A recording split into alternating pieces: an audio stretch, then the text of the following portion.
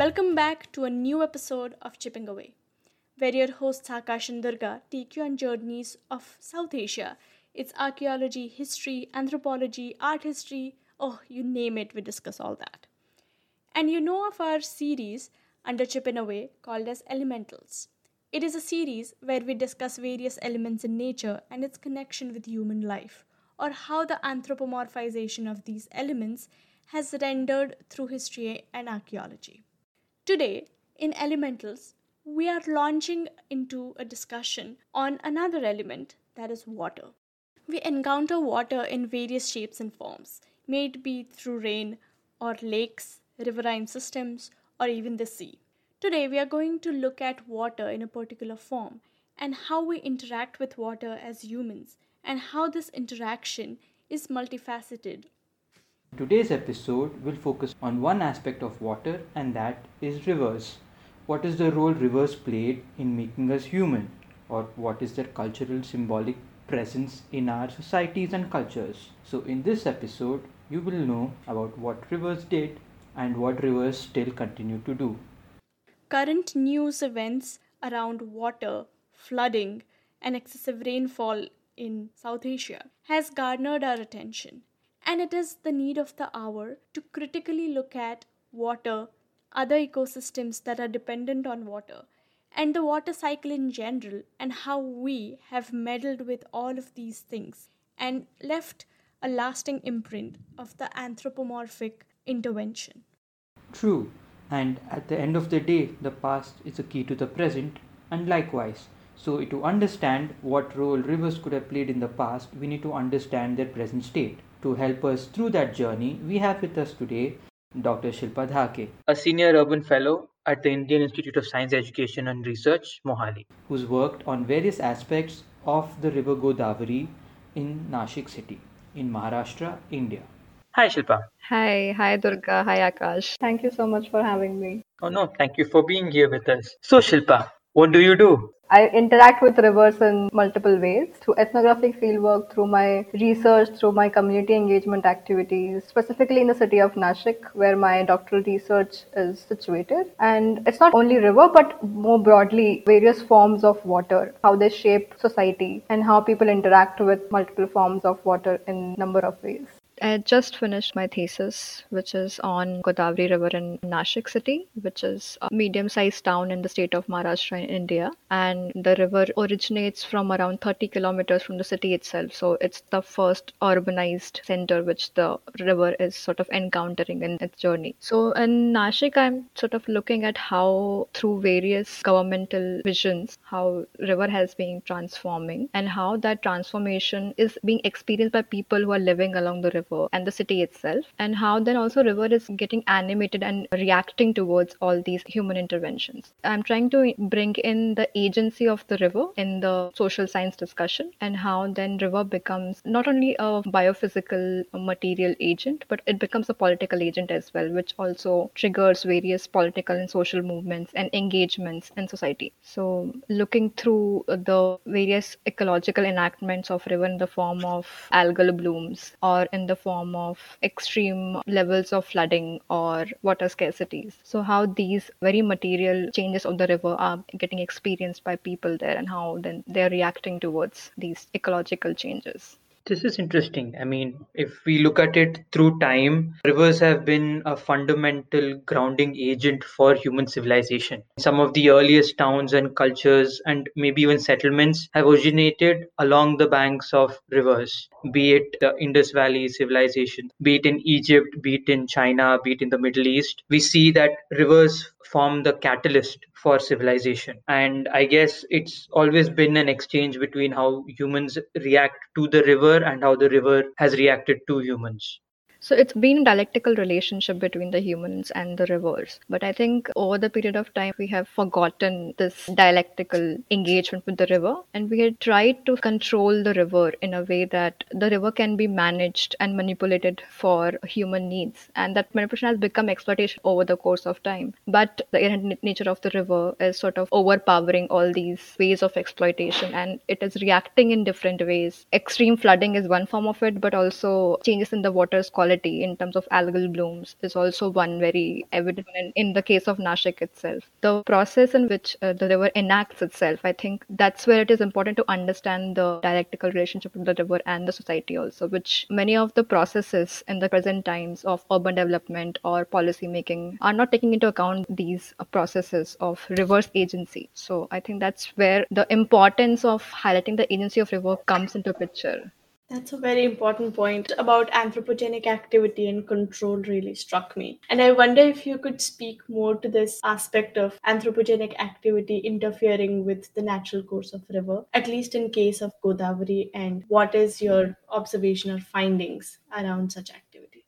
So, in my research, I have gone back into history, tracing how the physical manipulation of river began with various kinds of infrastructures, starting from the dam construction, or even as the civilization of Nashik sort of started growing, the various governing bodies which were ruling or which were in power in Nashik, they began threading out various streams of water. For example, the water supply system emerged with pipe water supply system, then management of wastewater that very recently it emerged, threading of different flows of water emerged, and with that the riverscape, which is combination of not only water but also sediments, various aquatic biodiversity. So all these entities which are there in the river, they're also engaging with these infrastructural manipulations as well. So in a way, all these infrastructural manipulations in the form of dams or small wires which are being constructed for regulating water and channelizing it, all these are becoming part of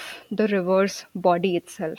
And once these various infrastructural entities are getting internalized by the river, then the basic nature, the way we have known rivers or we have studied rivers is also changing. So with the anthropogenic interferences, we try to put river into a fixed set of lines or fixed understanding of our own imagination of how rivers should flow. But we tend to forget that rivers are also living entities. They also internalize all these processes. And with this internalization, they are also constantly changing and evolving in nature. So all our constant efforts of controlling the river or harnessing the river for economic use have initially seemed to be fruitful, but over a long period of time, we tend to see how the intersection of the river as a body plus these infrastructure and plus society is sort of coming together to develop a new form of a river itself. So I think in the process of understanding how in the current era of Anthropocene, how these natural water bodies are constantly evolving and engaging with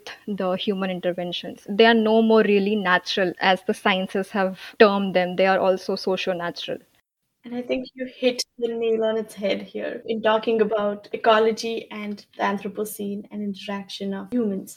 I wonder how we can study some of the interactions in the past with the river and with the growth of civilization. Looking at the modern interactions, how can we make some educated guess about the past societies and their interaction with rivers and other natural bodies of water? The city of Nashik evolved over 9 silt mounds, which were located around various meanders of the river. And the settlement was on these various silt mounds. That's how the old city of Nashik has evolved. But as the civilization evolved and developed and became more fixed in its form and in its structures, then the need of controlling the river or a need of managing the floods or the level of water emerged. In the past, if we try to sort of understand how rivers were fluctuating, and then if we can sort of also link how people were moving and what were their movement patterns with the fluctuation, if we can sort of overlay these two activities of different entities, I think we would be able to make a better understanding of how humans were engaging with the river. Because when they were moving, they were not only moving in search of food, but they were also moving because of various ecological changes as well, wherever they were living. So I think a fluctuation of the river can be one of the major ecological marker which can sort of link the movements as well, and how the changes in the course of the river also led to certain patterns of movement of civilization or societies in the past.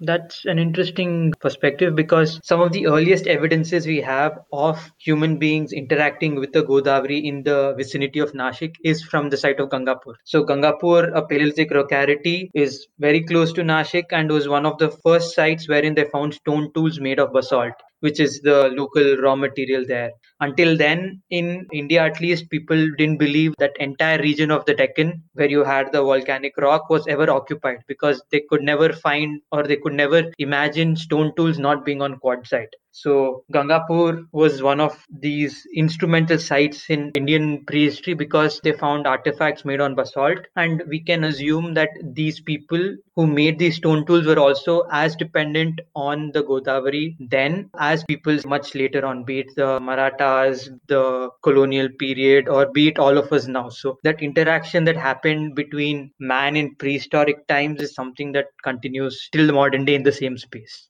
Yeah, true. Also, Gangapur is one site, but within the city itself, there's one more site of Chalcolithic period, if I'm not wrong. That's also a silt mound, and that mound in Marathi it's called Old Junya Matichi Gadi, which is old silt, old soils mound. And I think excavations were done by the Deccan College. They were very preliminary excavations. Things which I've heard from people who are living on this mound currently, because right now that mound is inhabited by informal settlements. It's very heavily, densely populated right now. But what I've heard that even now during floods or when the mound is getting eroded because of flooding, people still find coins or they still find pieces of pottery, old bricks. The excavation began in 1959 or 55, something around that period. At that point of time, I think the mound wasn't inhabited. It was totally in its natural form. But people who were living nearby were suspicious of the archaeologists who were digging there. And because of the suspicion, the archaeologists weren't really welcome to do further excavations on that site. And unfortunately, though that particular mound is in Archaeological Survey of India's list of natural monuments, there have been contestation going over it that the Archaeological Survey of India should retract its identification as a natural monument or how to also conserve this natural monument. Generally, in various parts of South Asia, you have a deification of rivers, be it the Ganga or the Yamuna. So, how is that interaction seen in the Godavari?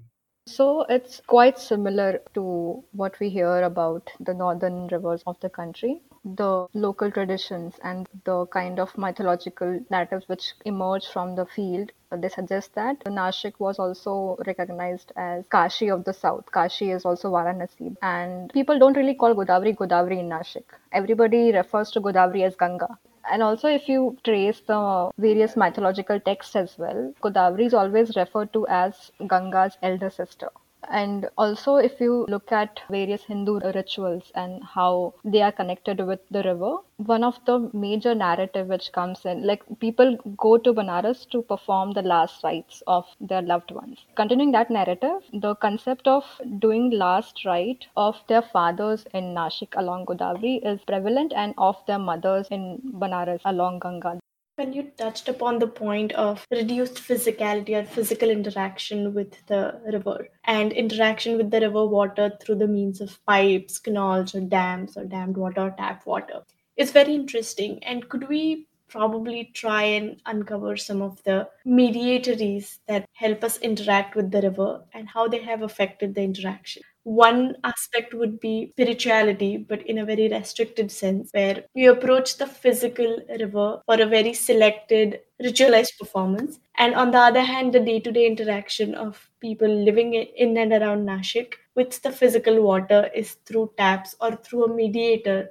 So I just wonder how this has shaped the views or attitudes for the river or the physicality of water. Even if we began by living along rivers, but I think that connection, which everybody so romantically talk about, is somewhat distorted in the modern time. With many more advancement in the way we look at rivers, the way we perceive rivers, or the way we scientifically engage with rivers as natural water bodies.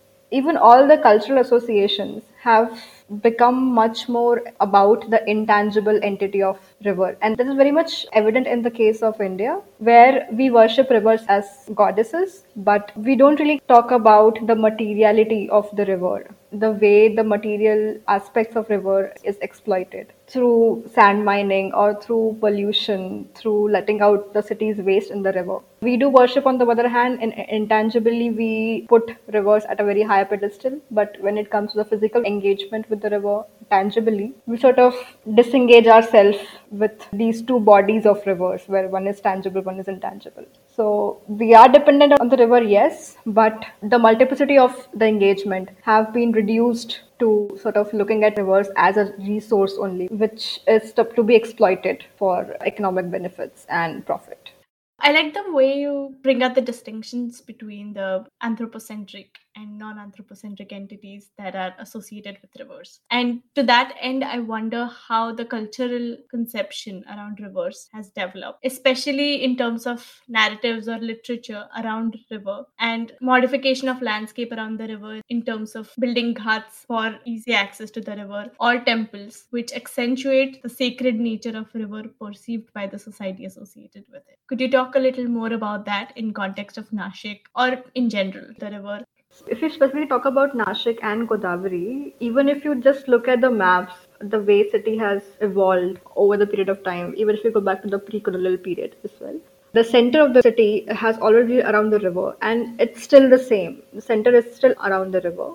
But the kind of land use or the kind of development in the current modern terms, if we can call it, the way settlement is emerging or changing in terms of the engaging with the river. If you just look at the ghats of Nashik, the ghats are located around 2 kilometers of a stretch, which is right now at the city center. Everything is looking towards the river. So it's become a central place for people to converge, meet, gather for various activities in addition to the religious activities. But now if you look at the upstream stretches where the city has now expanding and extending, there it is more about a gaze of the river and not really a physical, intimate engagement with the water body. It's more about creating a grandeur of the image of the river and not really an engagement. And also sometimes, very strangely, many of these new constructions, they have their back towards the river and they're letting all the waste sewage out in the river.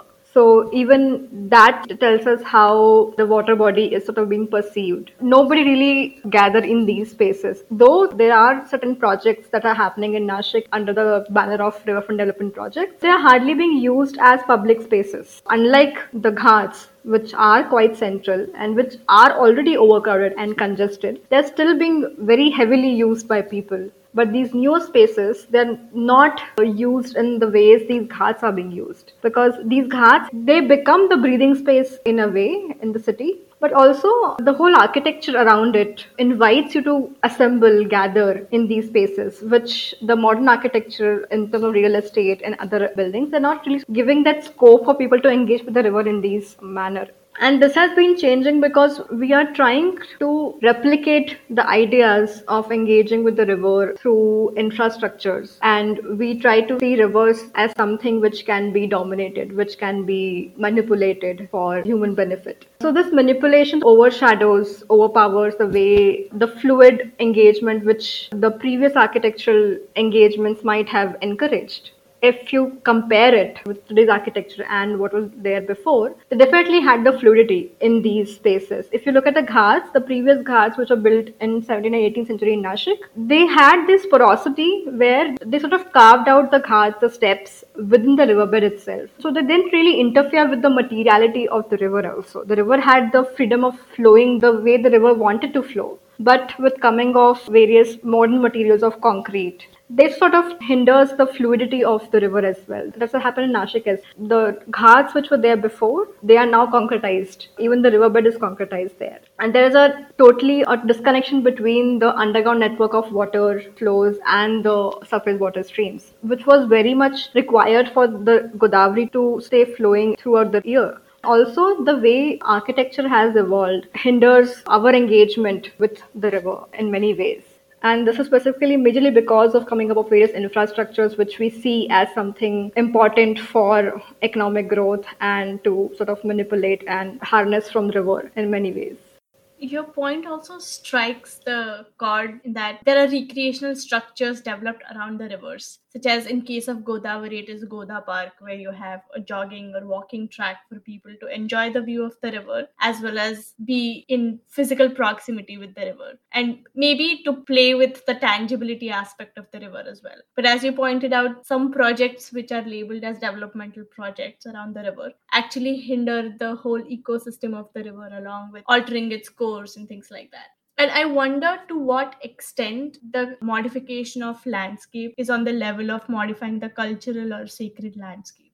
In Nashik, the modernization of the sacred landscape is only happening with introduction of concrete. Because anywhere in small Indian cities like Nashik, if you go, for people, even for policymakers, concrete has become like a symbol of development because it's quite visible. And concrete has also a different appeal to it as well, because if the city is getting funding from the state government or say central government, concrete becomes a easier way to show development that something is being built from the money which is coming in the city. So that has happened in Nashik as well. The majority of the concretization has happened in the religious stretch.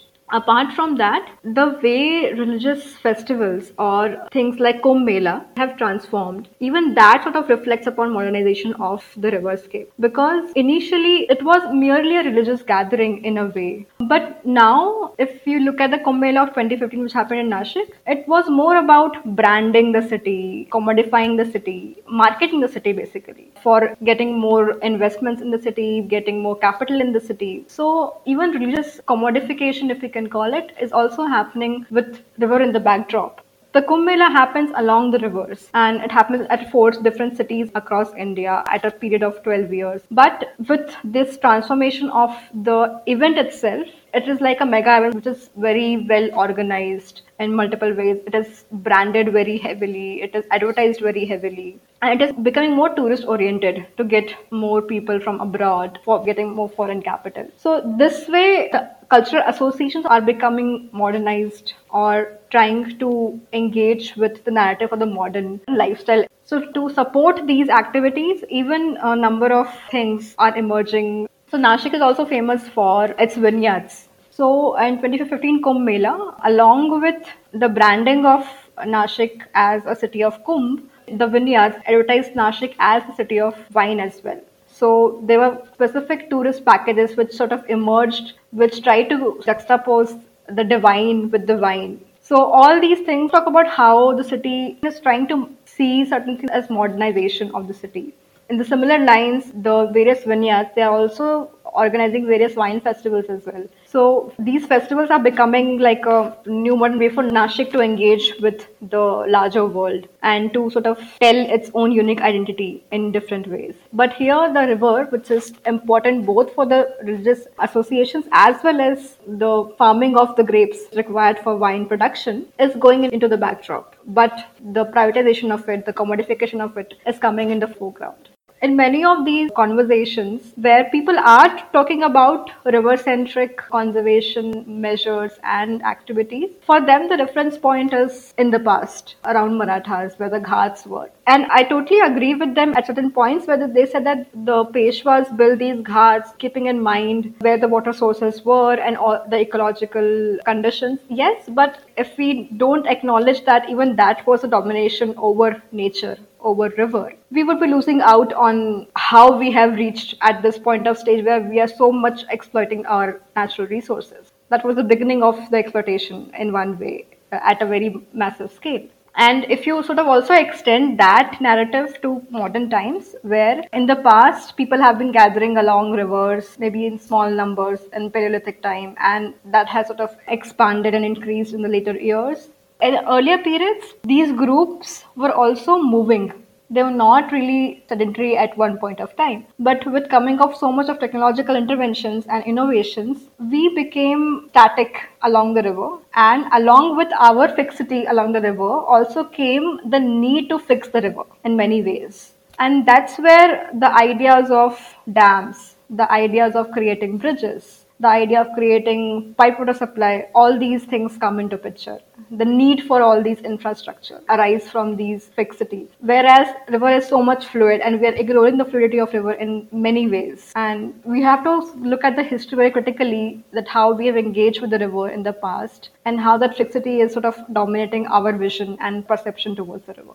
Thank you, Shilpa. That was really an insightful discussion. And I know we cannot really stop here because there is so much to talk about how we interact with the river, how we politicize some of the spaces, and how we extract the river system out of its natural or ecological setting and tame it or make it sort of synthetic entity in our cities and spaces. So, we will return again in a matter of 15 days to discuss more about politicizing the landscape around the rivers, and we will have with us Shilpa Dahake talking to us about her project on Godavari in Maharashtra and rivers in general. So, stay tuned and don't forget to follow us on Twitter and Instagram at ChippinAwayInd. Also, hit a line or comments, suggestions, inputs about the podcast at chippinawayInd@gmail.com. We look forward to hearing from you and see you soon in a matter of 15 days. So until then, take care. Bye bye.